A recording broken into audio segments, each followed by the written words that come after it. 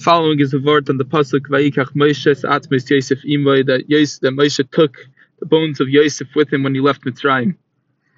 Tosfos Shantz brings a medrash in Gemara Saita that it says Noi katzayin Yosef, and we learned from there that Yosef wasn't really taken in an aron, he wasn't taken in a casket.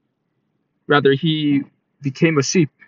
His bones were wrapped in a sheep's cloth, and Moshe put the Shem HaMefarish, Hashem's name, onto the sheep, sheep's skin, which was wrapped around the bones of Yosef. Moshe put the Shem HaMefarish onto the sheep, and it became into a live sheep. It started walking with the Yidden. So it wasn't when Moshe took the bones of Yosef with him, it doesn't mean that he took it in a casket, in an aron. Rather, he took it by means of making Yosef into a sheep. And that's what it means in the pasuk, Nei Katzayin Yosef. This is a big problem, because we know that Pesach Sheni, what was Pesach Sheni all about, is because the people who were carrying the bones of Yosef, they were tamei, and they wanted to have a Pesach Sheni. But according to this, there are no people who are carrying the bones of Yosef. Yosef was walking like a live sheep. So what's pshat?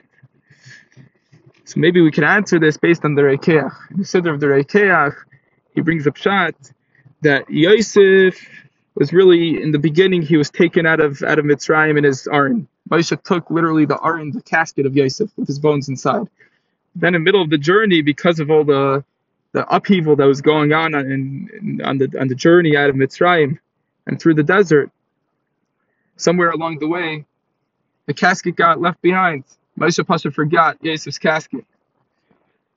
And then, when the casket was left behind in the desert, miraculously, Yosef's bones became into a sheep.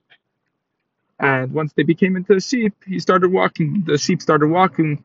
So that's how Yosef's bones were transported.